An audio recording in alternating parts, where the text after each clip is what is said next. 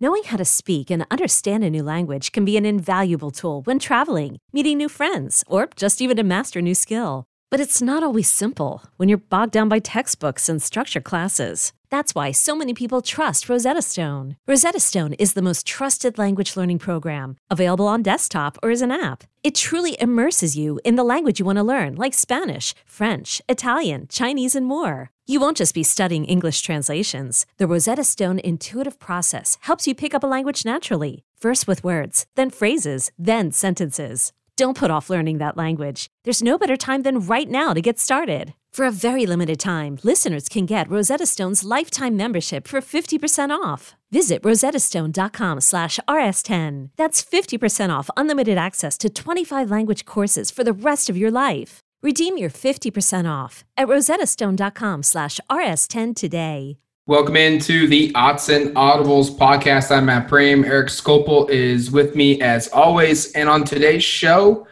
we are going to discuss two verbal commitments that happened in a span of 2 or 3 days over the weekend. We're also going to dive into some recruitments and some potential commitments that Oregon could see in the next couple of days to weeks, all coming up on the Autzen Audibles podcast. And before we do, I want to remind you guys out there that you can subscribe to duckterritory.com for as low as $1 for your first month. And then after that, you're paying $9.95 per month. Or you could go the annual route and pay a one-time fee of $75.18. But trust me, you save over $44 when you compare that to what you would pay on a monthly basis. So huge savings both sides. If you're ready to go all in and get an annual membership, you can do so. Save a huge chunk of money. If you want to try us out, you can do so for just $1. Can't beat that. Inside scoop, expert analysis. You get to read all the content across the 24/7 Sports Network, not just our site. You get to read everybody. And then you also get to join our great community, which is on duckterritory.com. So, all right, Eric, from a basketball perspective, and I'll be honest, this one came out of left field for me.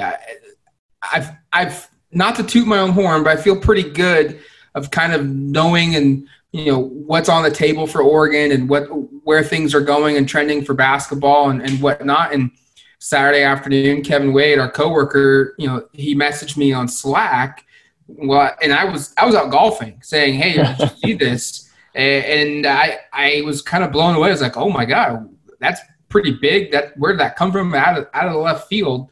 But nonetheless, huge commitment for the Oregon men's basketball program and head coach Dana Altman when LJ Figueroa, a 6'6" wing, we're going to call him a wing because they can play small forward, he can play shooting guard, from St. John's, has transferred to the University of Oregon. He's announced that transfer.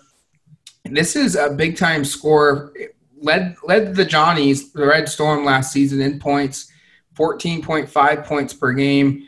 36.5% three-point percentage shooter, averaged 4.5 rebounds, 2.1 assists, almost 2 steals as a junior for the Red Storm. And as a sophomore for them, very similar numbers, 14.4 points per game. He averaged 6.4 rebounds. He averaged 1.7 assists and 1.8 steals. His shooting percentages are considerably better as a sophomore than it was as a junior, but the reasoning for the dip, about 14% decline from his sophomore year to his junior year, is because he went from being like the third or the fourth best player on the team as a sophomore in 2018-2019 to the team's best player, and his usage went way up. And normally when a player's usage on the offensive side of the ball considerably jumps, his percentages are going to drop a little bit just because he's got more touches. But this feels like a big-time commitment for the Oregon men's basketball program, a guy that was one of the best guards, one of the best players overall in the Big East, which is a pretty respectable conference. This is huge. And like Matt, Matt's even more dialed in than I am, obviously, on the men's basketball side. That's Matt. Matt does a great job with that. And I was on vacation, the last day of my vacation on Sunday, and saw this come across. And like Matt was just kind of like, wow, okay. And you go and check out Figueroa, and there's YouTube has like about a 12, 13-minute highlight tape from the 2019 season He can score in a variety of ways. He's a good 3-point shooter, impressive finisher. I think Matt brought up the fact that he averages almost 2 steals per game. That comes across. He's really active defensively. He's got long limbs. I kind of think it's not a perfect comparison, but like physically, he kind of moves and reminds me a little of Troy Brown from a couple of years ago from the men's team. I know stylistically they're different. Brown's not a very good 3-point shooter, and Brown's probably a better lead guard, but both active defensively, long, lean, and really good around. I think actually similar in terms of how they can finish around the basket. I know Brown was sort of up and down, but there were times where he would flash some pretty spectacular finishes in the lane on a drive. And I think Figueroa shows a little of that as well. So now it's really just a matter, Matt, right, of can he play this year or does he have to sit? And we should note, originally, Figueroa had actually put his name into the NBA draft and was planning on entering trying to be a draft prospect this year, but due to COVID-19 has decided to change things around a little bit. Matt, are we expecting him to play right away? Or because we should say it's a weird deal. He hasn't graduated college, but he is he will be a senior at Oregon. He's 1 year. Does it feel like this is going to be an immediate, or are we expecting maybe he has to sit a little bit? Yeah, he's going to petition to have his eligibility be immediate, and meaning he could join Oregon this upcoming season, 2020, 2021, and play right away. And I think he has a case here in theory, because the NCAA typically grants waivers for these types of situations where if it's the student athlete's health or safety is at risk for his current school, he deals with some kind of personal issue with the school that's out of his control, or the school, like what we're seeing at Oklahoma State right now, that school was placed on a 1-year postseason ban, and so any athlete there could choose to transfer and be eligible immediately because that wasn't in their control. I think he has a case. He's going to try and get it, and his argument is going to be that, hey, I play my college basketball. I go to school in the city of New York, and this is one of the biggest centers for COVID-19. And there are, cases upon cases, and this is one of, ground zero, one of the few ground zero locations, hotspots in our country.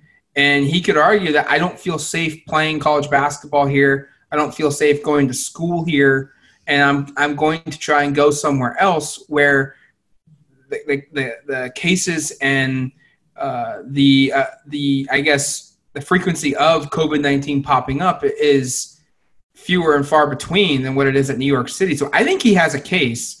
It's going to come up to the NCAA. They're going to have to review his appeal, but to my knowledge, I mean, this seems pretty easy to argue of, I'm in New York City. There's a lot of COVID-19 cases. I don't feel safe. I want to go somewhere else.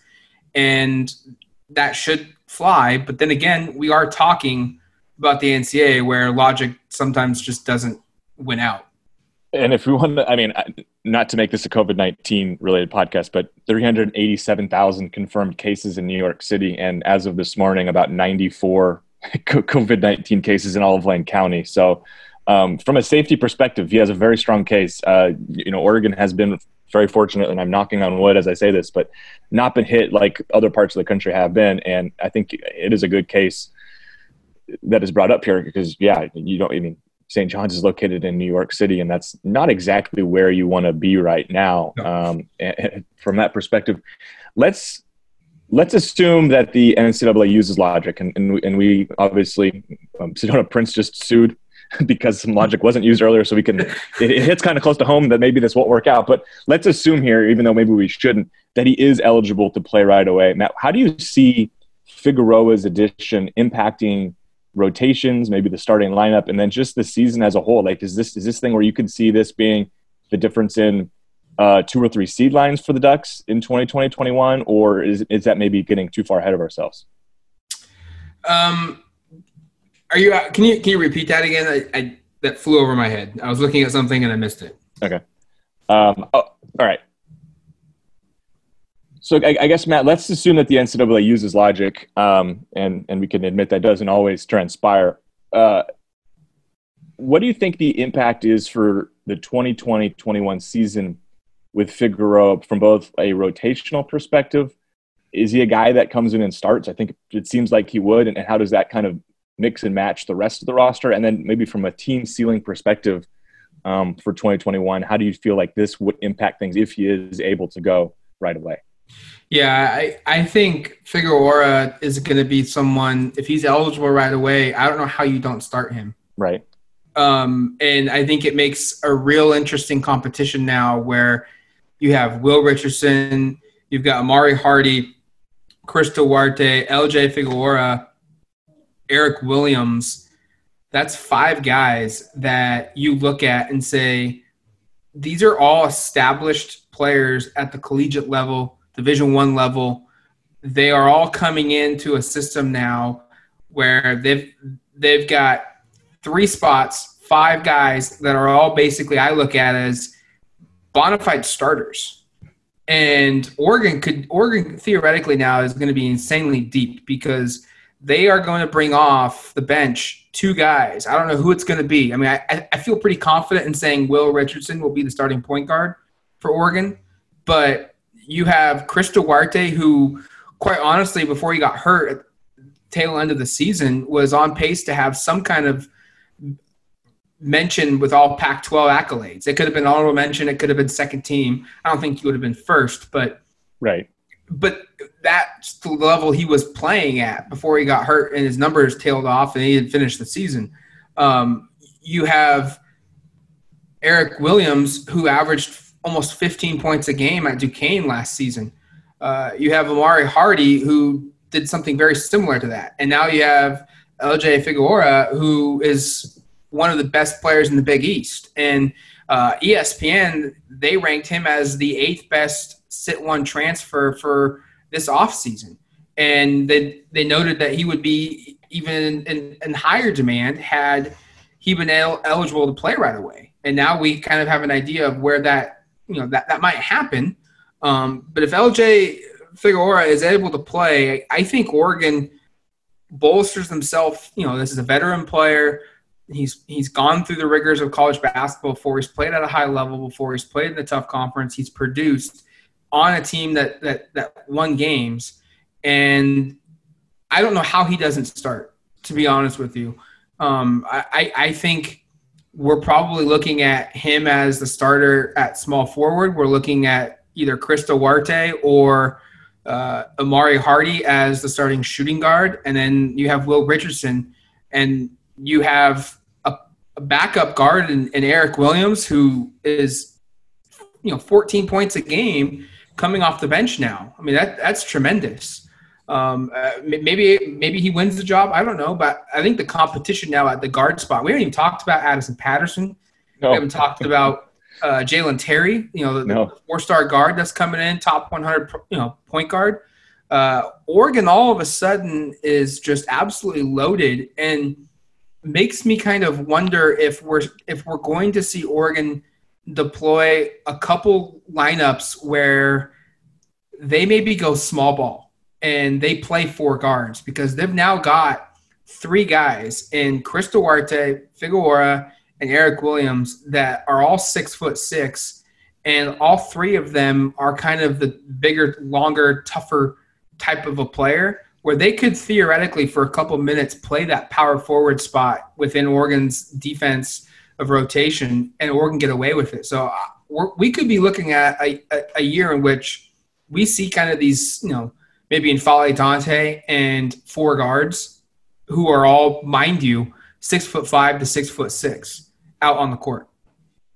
I love that idea, Matt. And as you run through it all, I'm sure, like the listener, I was going like, boy, you're right. There are going to be some tough competition for guard spots. It's a little similar to the women's side, where you've got all of these highly rated, highly regarded players coming in, and not a lot of, and a finite amount of playing time and starting minutes. So, yeah, it's going to be intriguing. And it's a weird thing thinking about a guy like Eric Williams, who we were really excited to see, a player like Eugene Amamori, who also figures in here. He's more of a power forward, I guess. But all of these experienced veteran guys. I mean, that's what I look at now with this team is it's just there's not a lot of players who haven't played at least 2 to 3, maybe 4 years. This is ever going to be their 4th season of college basketball at a high level, and a lot of them have played starters minutes. So I don't know how this team isn't the Pac-12 favorite. And that's kind of how I'm feeling now looking at this going like, you know how valuable veteran presences are. Oregon's team is just loaded with it. I mean, there's not going to be a guy. I mean, they could easily start a lineup where every single player has, 3 years of college experience and most of them have been starting experience. So from that perspective, yeah, I think you're right. I mean, I don't see how they aren't considered the favorite. I know Arizona State signed a great recruiting class. I know there's a lot of great recruits at other schools in the conference, but boy, I think this team has a potential to be really loaded and really unique in terms of the lineups that you can play. I think you're right. You could see them play 4 guards with a big. You could probably even see them almost play with like Eugene Amamori as the center on the court with 4 guards. And even Will Richardson. I mean, they're all kind of interchangeable at 6'5" to 6'6". So certainly different than where Oregon has been. Even think about last offseason around this time, and they were struggling to find bodies. This year, that certainly won't be an issue. That they almost have a surplus of talented, especially perimeter players. And let's just also now sit here for a second and assume that Figueroa isn't eligible for the 2020-21 season, and he sits out a year. You now have a perfect replacement for Chris Duarte when he graduates.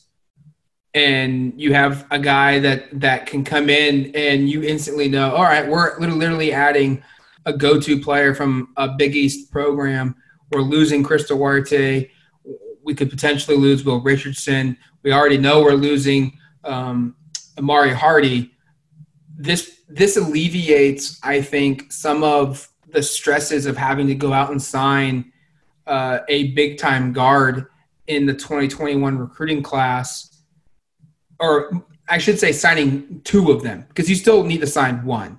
But it alleviates going out and trying to find a big-time guard in that 2021 recruiting class to go with another one because you have LJ in the fold. I mean, think of it this way. Would you rather have a one-and-done high school recruit that maybe isn't going to be on 100% caught up to speed with what you're running, or let's go with your comparison. Let me reset this. Let's go with your comparison of Troy Brown. Would you rather have Troy Brown as a freshman, or would you rather have a star player that's a one and done senior transfer that gets a year to learn the system, to gradually learn, develop his game, get in sync with what Oregon is doing, and then as a redshirt senior, he comes in and plays, and oh, by the way, he scored, over 1,000 points already in his career, and at another school in a good conference. Would you rather have a freshman that you don't know how, he could be a superstar at the collegiate level, or he could be your really good 4th guy on the floor as a true freshman, or you could bring in a developed, an older, a more experienced player and a guy like LJ Figueroa. Yeah, I take the experienced guy every day. I don't think there's much question there. And I know Oregon had some success with the one and dones, obviously not as much as they would have liked. Brown being the only one who's really had any NBA success, but even he didn't have a fantastic freshman season. And Bull was incredible when he was available, and I think if you were to ask if would I take Bull or LJ Figueroa, I would probably take Bull just because of what he represented. But if you're trying to build a championship team, I don't think there's any question who you want. All these veteran guys, and I think that shift is the thing that you see with this program right now. Is they're just going out and finding veteran players that are going to be 21, 22, 23 years old when they're playing at Oregon, rather than guys that are 18 or 19 years old that are also going to be here for a year. So I think it's a very logical trade-off, and I think you have to credit the Oregon staff for giving, rolling the dice after they made that Final Four run. Hey, now there's some interest from these elite recruits, these 5-stars, these one-and-dones are interested now. We rolled the dice. It didn't work out that well. Obviously, some of it was successful, but in the larger scope, the seasons where you had those guys primarily weren't your best seasons. Now let's regroup and find other ways, and let's go back to some of these grad transfers. And you've seen Oregon, and I should say other teams in the conference too, pick this up and really seem to build their rosters around this, and I think it makes a lot of sense. OJ Figueroa is just another one of those big-time transfers that we've seen from Oregon in the past. And we should note that Figueroa is a player that has I can't quite remember if he was born in the Dominican Republic, but he does compete for the Dominican Republic's national team. He played in the Pan Am Games in 2019 for the Dominican Republic's national team. Chris Duarte is also from the Dominican Republic. We also know that Oregon is recruiting a prospect in 2021, Davy Jones, that's from West Virginia right now, and he plays for one of the youth teams in the Dominican Republic. So it seems like Oregon's starting to – we've seen it with the Canadians. It looks like Oregon's starting to kind of develop maybe a little bit of a relationship with the people of the Dominican Republic and having the Ducks become a destination for some of their best basketball players. And it's worked with Canada, and so far so good with Duarte. We'll see with Figueroa. This could be another one of those pipelines that pays some big dividends. All right, let's take a quick break. You're listening to the Odds and Audibles podcast.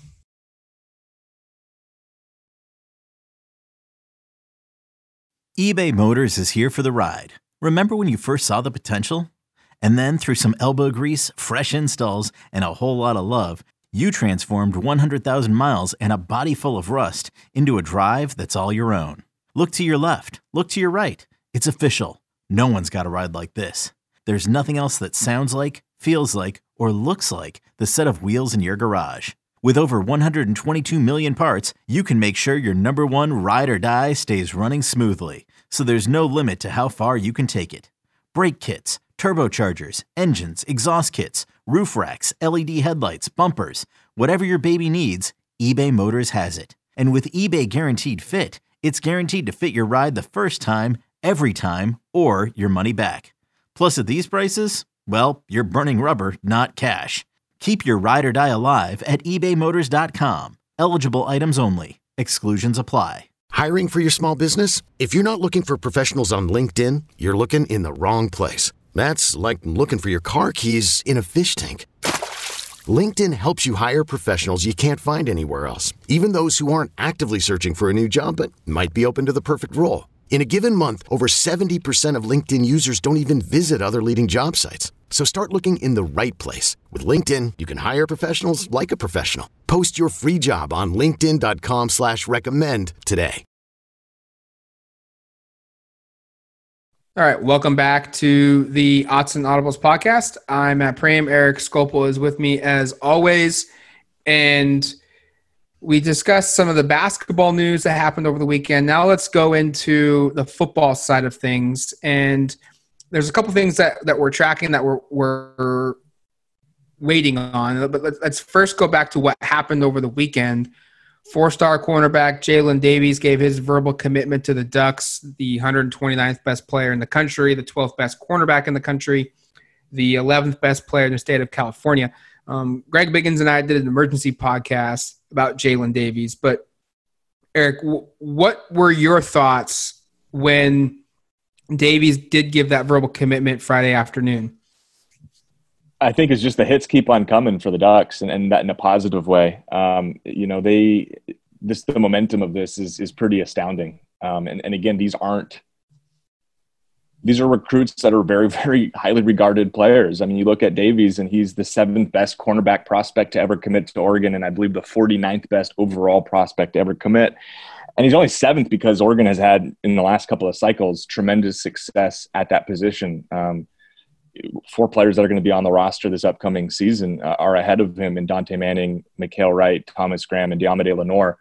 And you look at that and think, man, Oregon is just on a roll. And not only in 2021, but at this position group. And given the fact that you had a change of position coach, Dante Williams, we know how successful and imperative he was in SoCal. The fact that Oregon can go back down to Mater Dei in Santa Ana, California, in the LA area and grab a player like Davies from that region without Williams and with a different cornerback coach and Rod Chance, I think that to me stood out. And again, I think Davies is a really good prospect. And that's a trend you're seeing. And the trend, again, of tall, lean guys. He's 6'1", 165. That comes across when you watch him on film. I think he has room to fill out, but certainly athletic, twitchy, really good coverage guy, ball hawk skills in terms of making plays on the football, plays obviously at one of the most established high schools in the country. So I think if you're an Oregon fan, this is huge, keeps that momentum going. And again, that cornerback position, there's just so much talent coming in out of there. And I know it's not fair to call it like DBU yet because you need to see more of it come together on the field, but you could be a couple of years from now where that becomes kind of really a national perception year in and year out that Oregon is going to have some of the best defensive back units in the country. That's certainly the case going into 2020. And with prospects like Davies and Perkins and Barkins and all the players that we've seen come in previous classes, I just don't see how that isn't the case. Yeah, it's a big-time get for Oregon. Like Eric said, he's the 7th best cornerback to commit to the Ducks in program history.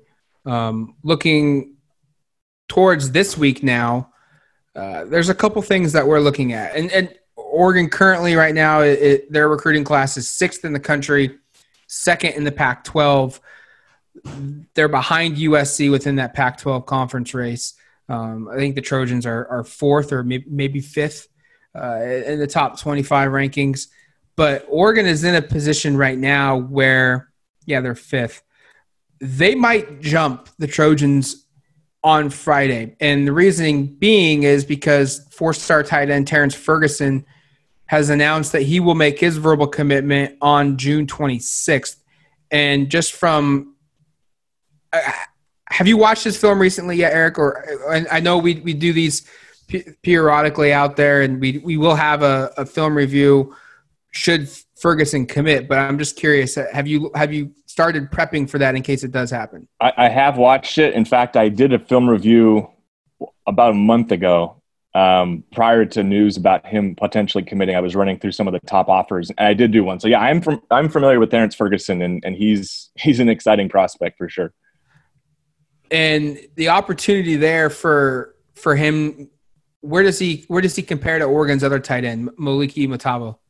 I actually think they're kind of similar in some ways. They're both long and lean and really good in the open field. Ferguson plays in Colorado, and the competition down there might not be quite what it is in the top parts of Nevada, and then obviously like Southern California where you see some of the competition with these top tight ends. But he's really big. I think he runs really well for his size. I think he's lean, and like Matabo probably needs some work to as a blocker in terms of just gaining some physical strength and some physicality. I don't know if that's something that he's really been focused and forced to do. I look at him and he reminds me a little bit of Jacob Breland, especially when Breland was coming out of high school, where he was kind of tall and lean. I know Breland was probably like closer to 6'5", 210, and Ferguson's currently listed at 230, but just tall, lean, really good in the open field, really good pass catchers. I think if Oregon is the choice, the ceiling for Ferguson is certainly there for him to be a huge part of whatever the pass offense looks like, because like I said, I think that frame has the capability for him to really fill out. And once he does all the things he already is able to do in the open field and as a pass catcher, and again, like you go watch him, he can run away from players. And again, at a smaller level of high school, he does that pretty easily. This would be another huge get. And you look at Matavo, and now if it is Ferguson on Friday, you feel really, really good about what you're doing at tight end going forward. In my mind, you're landing probably 2 of the top 3 or 4 tight ends out west, certainly 2 of the top 10 or 12 nationally, and to go out and do that. Again, Oregon is going out and finding the top talent on the West Coast and nationally, and it looks like, again, finding a way to land him. And I think Ferguson is a prospect that I don't know if he's going to outperform Mataveo. I think it'll be fun once those 2 do arrive, if that is the case, and they sign. Once they do arrive at Oregon, it'll be fun to see those 2 develop next to each other in competition, but also into potentially a really exciting duo of tight ends going forward. Yeah, and I don't imagine Oregon – I mean, Oregon's involved with Brock Bowers, a 4-star tight end from Napa, one of the best tight ends in the country as well. I mean, Ferguson is – he's highly regarded as well. From the 2021 class rankings, he's the 12th best tight end nationally in the 24/7 Sports composite. So it's not like Oregon is a big dip from Bowers to Ferguson. I mean, there is a difference, but it's not like Oregon is going to see a huge dip if Ferguson doesn't commit to Oregon or does, and Bowers doesn't. But regardless, my point here is I think if the crystal ball right now is saying 100% for Oregon, there's 8 predictions. I've made one for Oregon. I know Kevin Wade's made one. Steve Wiltfong, Blair Anguillo has made one. A lot of our top insiders have all said Oregon. So right now it would be kind of a shock. And I think Oregon will be done. I know it's not that I think. I know they'll be done at the tight end position unless Metabo or Ferguson decides to decommit at a later date. But right now you can't really anticipate that happening should Ferguson commit. So I think Oregon's in a really good position where you've talked about this a little bit, but the tight end spot, they needed to kind of overhaul this position group because of just the lack of signings. So they've already got one commit, and Ferguson can make it 2, which would really go a long ways. Absolutely, yeah. And I think that's the thing you get excited about is there is some kind of uncertainty about that position going forward. I think we're going to learn a lot this fall, obviously, with who steps into potentially a starting role or how the roles come together. But you needed some stability in 2021. And if you can go out and land, in my mind, I think 2 of the 3 best tight ends out west in Matavaho and Ferguson, boy, that's a victory right there every time. And that sets you up at that position group going forward. And you know how creative it sounds like Moorhead likes to get. I'm sure he's excited about the idea of getting some of these athletic, tall, currently lean, but will fill out tight ends to maybe even split out wide. I think both guys show that capability as well as pass receivers.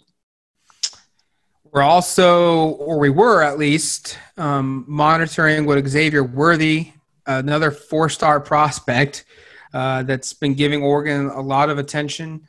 He was scheduled to make a verbal commitment on June 28th, a day after Terrence Ferguson. He has since backed off that date of when he could make a verbal commitment. We don't know a new date. He hasn't said that. He wants to camp out for some camps in June if there's any out there. We do know he is coming to the Springfield, Oregon area for a combine. I think July 2nd is the date when he's coming up for that. And Oregon coaches can't be there. He can't go and check out Oregon's facilities and campus with Oregon's coaches. He can't see the facilities at all. I don't know what the restrictions are from just the University of Oregon policy in general of visiting. I believe some of the campus is open right now, but I mean, there's only so much you can do on your own during the summer months during COVID-19. But I imagine and he'll at least, if he's in Springfield, he'll at least try and get out to Eugene even for an hour just to walk around the campus and see if he can get some kind of a feel for it. But Worthy is one of the better receivers in the country. 24/7 Sports has him as the 11th best receiver nationally, the 95th best player regardless of position in the country, the 8th best player in the state of California. And to be honest, things are still good for Oregon. I look at his backing off of his commitment date of June 28th as not the best news, but I wouldn't change my crystal ball, which I've placed right now. That decision hasn't impacted me too much yet. I mean, there's a little bit of concern, but I don't know if it's time to think, oh, he's not coming to Oregon anymore. Is there one school maybe that is making this difficult, you think, or is this just he maybe needs some more time? I think it's both. I think it feels like he got a couple big offers, and his ranking went up, and all of a sudden he was ready to commit. And maybe he was a little, the skis got a little bit ahead of him a little bit, and the process was going a little bit too fast. So I think I understand that one right there. We also know that Michigan's playing a factor here, and Giles Jackson is a California-based player for the Wolverines that Oregon actually considered as well. They recruited him. They ended up saying that they couldn't take him at receiver because of a couple other commits that were in the area or that were in the fold already at the time, and ironically enough, some of them decommitted. But it's not Oregon's fault there. but Giles Jackson's done a lot of recruiting for Xavier Worthy, trying to, pitch him on Michigan and pitch him on Jim Harbaugh and the offense that they're going to run and how Worthy would fit. And Giles Jackson was from the Bay Area. Xavier Worthy is from Fresno, so they're not necessarily from the same town, but they're at the same time very loosely in the same region of the state of California. And I probably understand that I'm probably going to offend a lot of Californians saying, oh, Fresno, that's its own region compared to Northern California, Bay Area. But, they're kind of close. And so I'm sure they've crossed paths a little bit in terms of 7-on-7 or high school football. But, yeah, Michigan's the school that's playing a big factor here. I still think he lands at Oregon. I'm not changing my pick to the crystal ball until I get different information. And, we'll see what happens if Oregon, if any kind of recruiting tactic, policies change and Oregon can get guys on campus and whatnot. If they can, then I'm definitely confident that they'll land him. But nothing has really changed on my end between Michigan, pushing up the level of confidence in him and in Oregon right now. And quite honestly, I'm not going to doubt Oregon staff and Mario Cristobal and their ability to recruit on the West Coast for a West Coast player against a school that's outside the region, unless that school is Alabama or LSU or Clemson. I'll pretty much side with Oregon on any of those battles outside of those three schools. And quite honestly, I'm not saying Clemson, LSU, and Alabama are gonna swoop in and take any recruit they want that Oregon wants. But I think those are the three schools nationally that could come into the West region and really, on a consistent basis, make things difficult for Oregon. And if you haven't checked out Worthy's video, it's worth it. It's worthy of your attention. He is the comparison that Brandon Huffman has on Xavier Worthy's player profile as Deshaun Jackson, and I think that's pretty spectacular comparison. This guy is so explosive in the open field. He's a 10.5, 100-meter guy, 21.4 in the 200. Track fans know that that's really fast.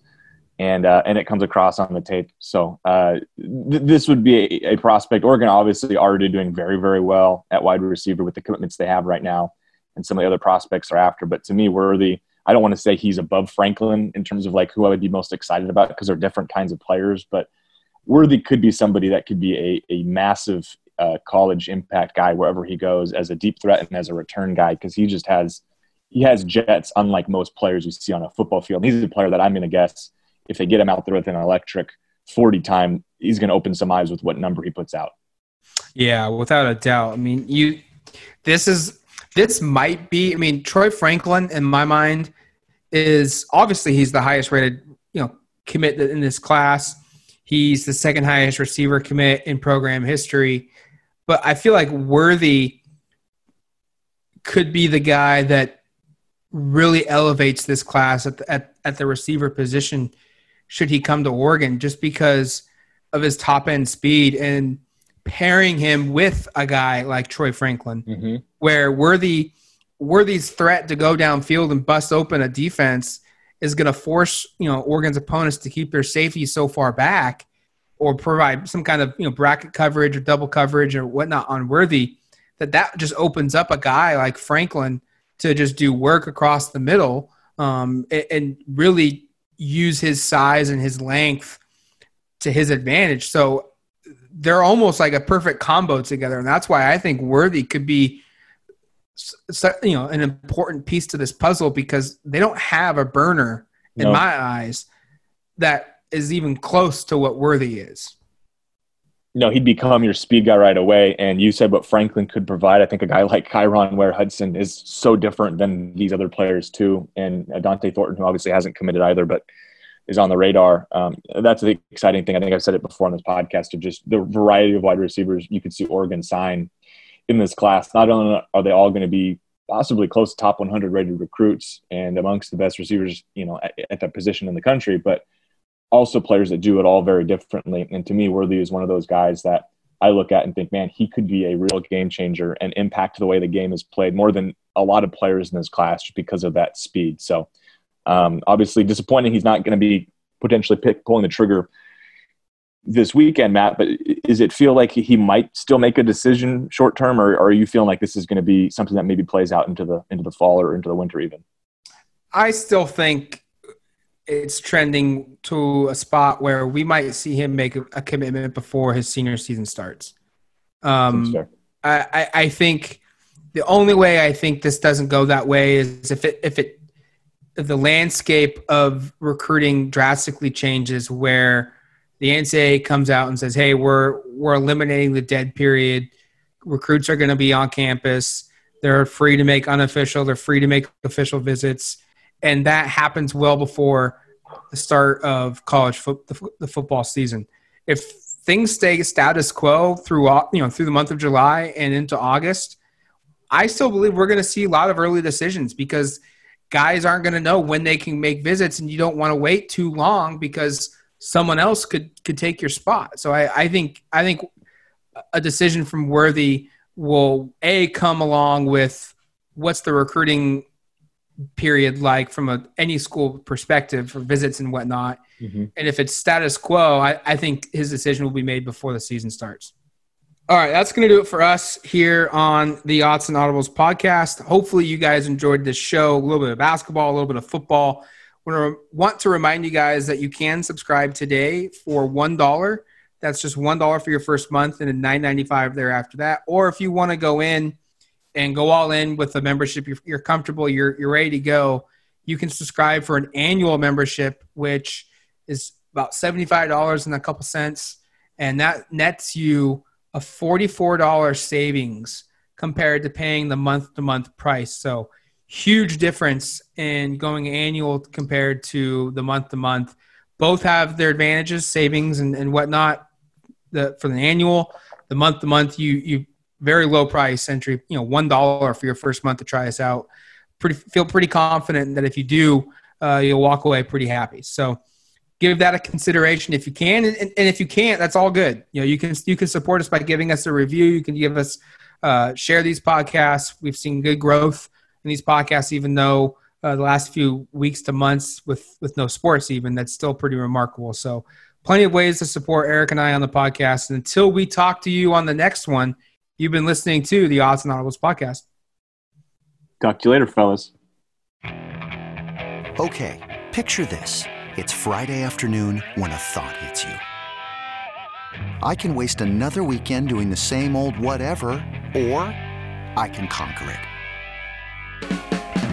I can hop into my all-new Hyundai Santa Fe and hit the road. Any road. The steeper, the better.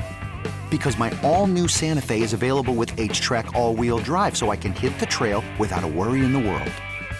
Heck, with 3 rows and best-in-class rear cargo space, I can pack the whole family in with all our gear. We've got available dual wireless charging for our phones, so we'll never lose touch with civilization, and we won't lose touch with the primordial power of Mother Earth. So which is it? Waste the weekend or do something a little more epic? And conquer it in the all-new Hyundai Santa Fe. Visit HyundaiUSA.com or call 562-314-4603 for more details. Hyundai, there's joy in every journey.